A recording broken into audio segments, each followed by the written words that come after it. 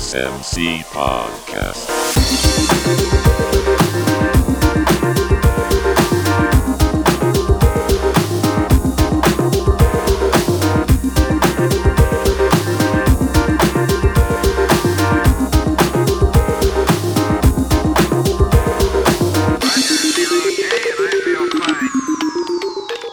Hey everybody, welcome back to another episode of the SMC Podcast. Today we have Megan Weber on the line. Hey Megan, how you doing? Good. Good. Now Megan is married to Dustin Weber, and Dustin has kind of headed up Mission Igniter, which is part of the SMC's process of planning what we said, I think it was 2 years ago, that we wanted to plant 10 churches in 36 months. And you've seen a lot of churches getting planted all over the place, and that's all kind of a part of the SMC's vision, that 1036 vision, as well as the Mission Igniter program working together. So the Webers have been in ministry for quite some time, and they're getting ready to launch some more ministries down the road. But right now, we wanted to get Megan on the line to kind of talk about a previous event that was just held last week. I actually got a chance to check it out myself out in Melvindale, just outside of Dearborn, where they were hosting a soccer camp of sorts through the Dearborn Free Methodist Church. Megan, you want to tell us a little bit about that project? Sure, yeah. So we held the Winter World Cup, and the purpose of this camp was to facilitate space where paradigm-shifting experiences could happen, where stereotypes could be defied, and relational practices of like empathy and listening could kind of be learned. So we would call it a huge success. We had 70 kids. We had about 30 volunteers. We had 8 nations represented. We had 11 partnerships with the community or churches, and the resounding feedback from all the surveys were that the kids would 100% come back, and that their favorite part was meeting new people that didn't speak their native language. And so that was just really exciting to be a part of and to help facilitate. And just a quick story too into it. My friend called me at 7:30. My Syrian Muslim friend called me at 7:30 that morning asking, what time's the bus going to be here? And I said, well, like I said, 8 or 8:30, between 8 and 8:30. And she said, well, my kids are already ready, standing at the window, waiting for the bus to come. And so just to see the joy that motivated them to want to get out of bed early and just be excited to be a part of this was really, really meaningful. And another aspect was, if you think about it, I mean, the majority of these kids are from Muslim backgrounds. And if you think about it, these families sent their kids to our camp, our soccer day, knowing that we're followers of Jesus, we're Christian, and they trusted us with their kids. And it is just such a sacred and humbling honor. Yeah, that struck me when I got there to make a video. And if any of you listening want to kind of see this thing in action, we posted a video right after the event. You can go check it out on our Facebook page, or the link is in our conference chronicles. I showed up, and that was one of the things that just went straight through my mind. I was like, it's amazing in a world that's always kind of fighting about race and religion. Here we have in the same room, people of different backgrounds just completely trusting each other with their children. And it was just really cool to kind of watch that happen. Yeah, and I think we've done this is probably our 4th event now. And so, there is relational trust built with these families, but still, it's just really cool. I think that's fruit of loving like Jesus. They feel loved. And if their kids are loved, then they want that for their kids.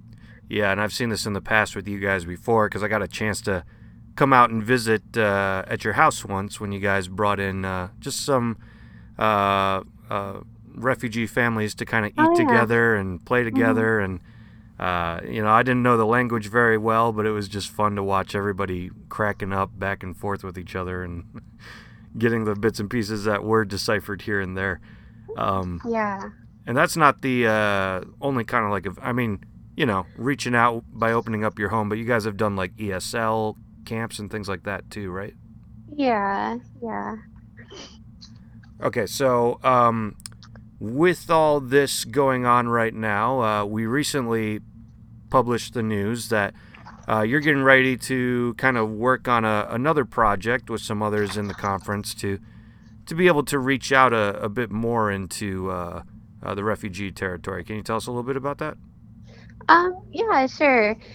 Well, in order to tell you about what's happening, what's about to happen, I just want to give just like a brief history of like how it came to be or how it started. So like, I mean, the simple answer is like it started in following Jesus. So, um, my husband and I did, at one point follow Jesus to the Middle East. And before going, I didn't know any Muslims. And I really did think that they all wanted to kill me. Like they were all terrorists.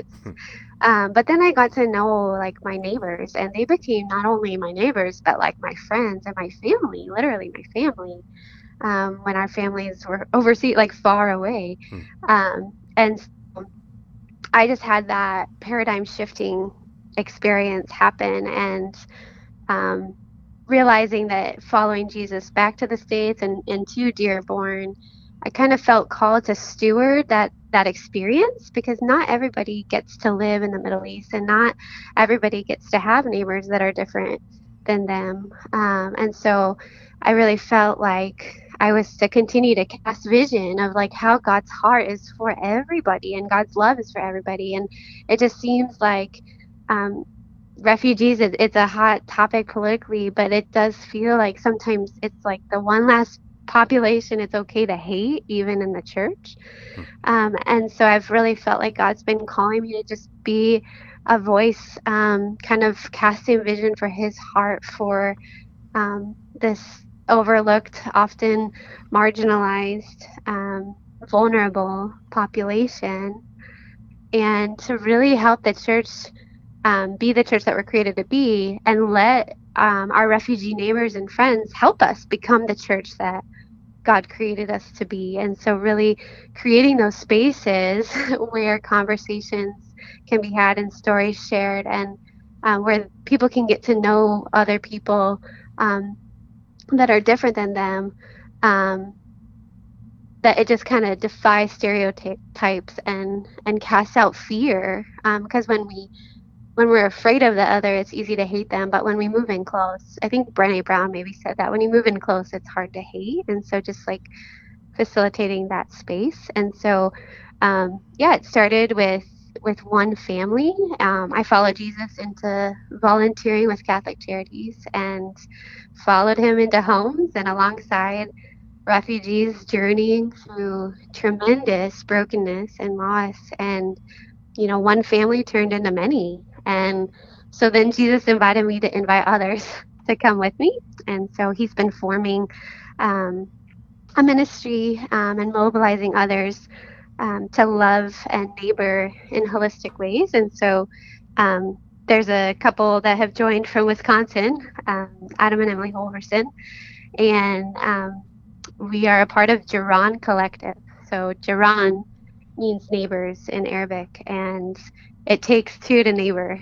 And so we are Jiran Collective, and we're seeking to make Jesus' love tangible by showing courageous compassion to Arab refugees and facilitating transformational community. That's great. I think a lot of us, if we're honest with ourselves, we've had those thoughts where we, um, we might go into a territory that we're not used to and we have a stereotype in mind. And then once Right. we start breaking down those walls, we start seeing people for who they are. Right. And I know one of the pastors who was in our conference, Jamie Rye, he was telling me like Yep. all of the Muslim community that he's reached out, like one of the things that's always brought them together is just having meals and Yeah. dinner, and that always seems to kind of neutralize Yeah. the territory, put everybody on the same ground. which was a cool Yeah. thing because that's what I saw you guys do as well. Yeah. Actually, so going back to kind of how it started too when I was a part of something that Jamie Rye and Shane Lakatos were doing, and I went back home and because I don't live in Toledo, I went back to Dearborn and I just cried out to the Lord, like, I want to do something like they're doing. So really, it's kind of multiplied, like from, a vision that they kind of had. It's a little different, but it's very similar. So that's pretty cool.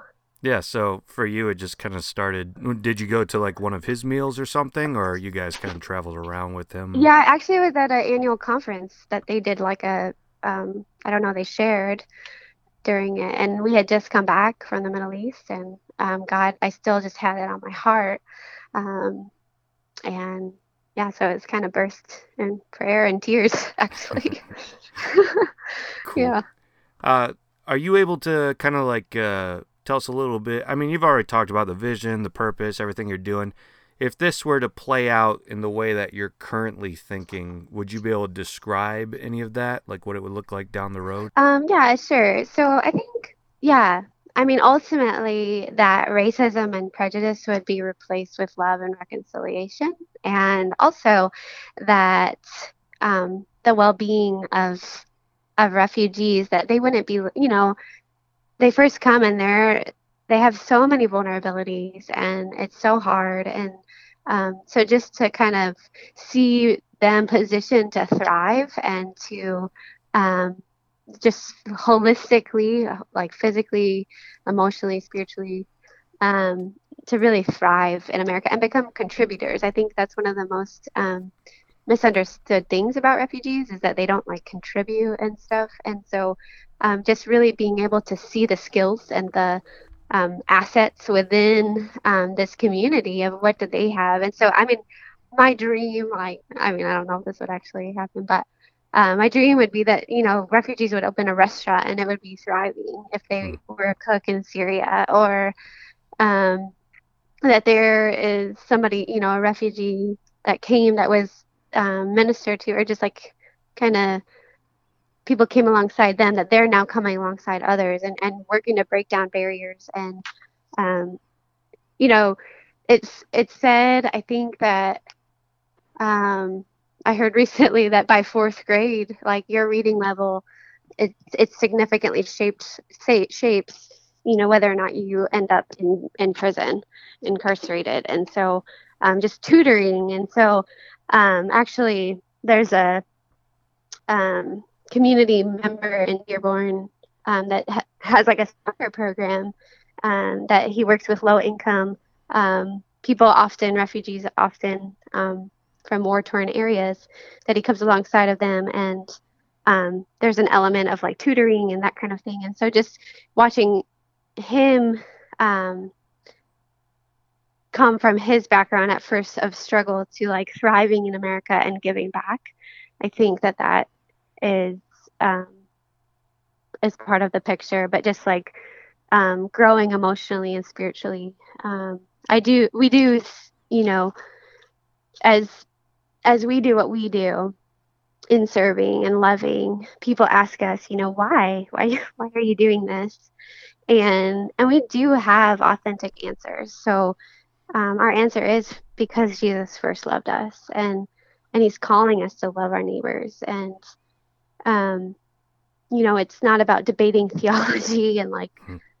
it's more of like setting a table and having a conversation. And when it gets to when it's our turn to share, like I'm going to speak for me, my turn to share, my answers will be, centered around Jesus and His invitation. But it's all about invitation. Yeah, no, I mean, that's a beautiful picture. I think a lot of us have grown up with kind of like the image of a forcible church just running out. It's all about knowledge. It's all about if I can get you to believe the right things, think the right things, and I've done my job. And I think sometimes we just shortchange that whole relational aspect, Yeah, of this is yeah, a person in front of me, not just someone that I want to understand who Jesus is, but if I really care about them, I'll get involved in their life and I'll yeah, grow them with those who will care about them as well in the church and all that. And that's what I love about this is it's got that I know the word organic's kind of overused in the church, but it's got that kind of like, this is a person in front of me. I'm going to get to know them. And when the time comes, they're going to see why I care about them so much. So I love that. Yeah. I'm curious, do you have any advice for the rest of us on how we can reach out to those around us who might be refugees or Muslims or anything like that? Like, I know the only mosque in my city is right across the street from our church, and for us, for a long time, I've been like, how do I bridge that gap? And I've seen a few different opportunities come up, like after there were some very public derogatory things said about Muslims, we kind of reached out with like a card after we lit the candle of peace for Christmas and said, we love you. We don't believe the big statements that are being said, but like outside of that, like kind of getting involved and getting to know them. I know they've invited me to some of their like fasting events where they get together and eat at the end of the week. But even for me, I'm like, that's such a different culture. I don't know how to behave and act. And and maybe it's just the same thing with you saying, like, I went there with a stereotype and I didn't know how to act at first. And maybe it's just me kind of getting involved to learn that. But I think a lot of us, we're focused on the differences instead of the similarities. Yeah. So do you have any advice for us as to how we reach out to those around us? Sure.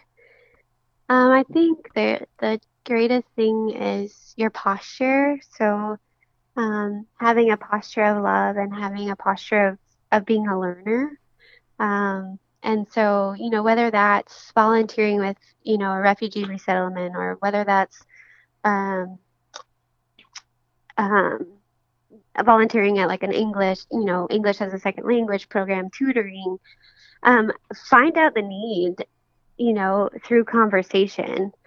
So often we can think, oh, we have the answers to their needs, but it's really the most important thing is listening, and going in, and we listen when we're learners. And so just going in as learners, and if you see somebody in a grocery store, like, oh, like, where are you from? Like, I'd love to hear your story. Tell me. I don't know. Being a learner of their culture and genuinely interested. So often I think we've tried to also like force Christianity onto them. And I think as much as we can just be authentic in our conversation regarding Jesus, like, I don't know, just like start with common ground and be authentic in your answers and stuff. Before I let you go, is there anything we haven't touched on that you want to hit on? Oh, I guess this quote, yeah. So one of the most powerful quotes I've read in a while is from A.W. Tozer, and he says, "A scared world needs a fearless church." And that resonates as true. And so if we as the church can live in freedom from fear and minister out of that place, then the scared world is going to notice. I love Tozer in general, so it's a good way to end right there. That, and the other way to end is to let you know, if you ever do have any refugee friends who want to start a restaurant, my city is primed for that, because I would be their regular customer and eat all their food. Since every time I'm in your neighborhood, ever since Dustin took me to Sahara, I'm there like every time I'm there now, so that's on him. He's now got me hungry. I got to drive all the way to Dearborn to get it. Well, Megan, thanks for talking with us today and kind of painting a picture for us of what this would look like. I think there's plenty of takeaways, regardless of the situation you are at in your church, in the conference, or if you're listening outside of our conference. There's plenty here to take away and apply to your own life and your own ministries. And I hope Megan's fearlessness here will teach us all a thing or two. So, Megan, thanks for talking with us today. Sure.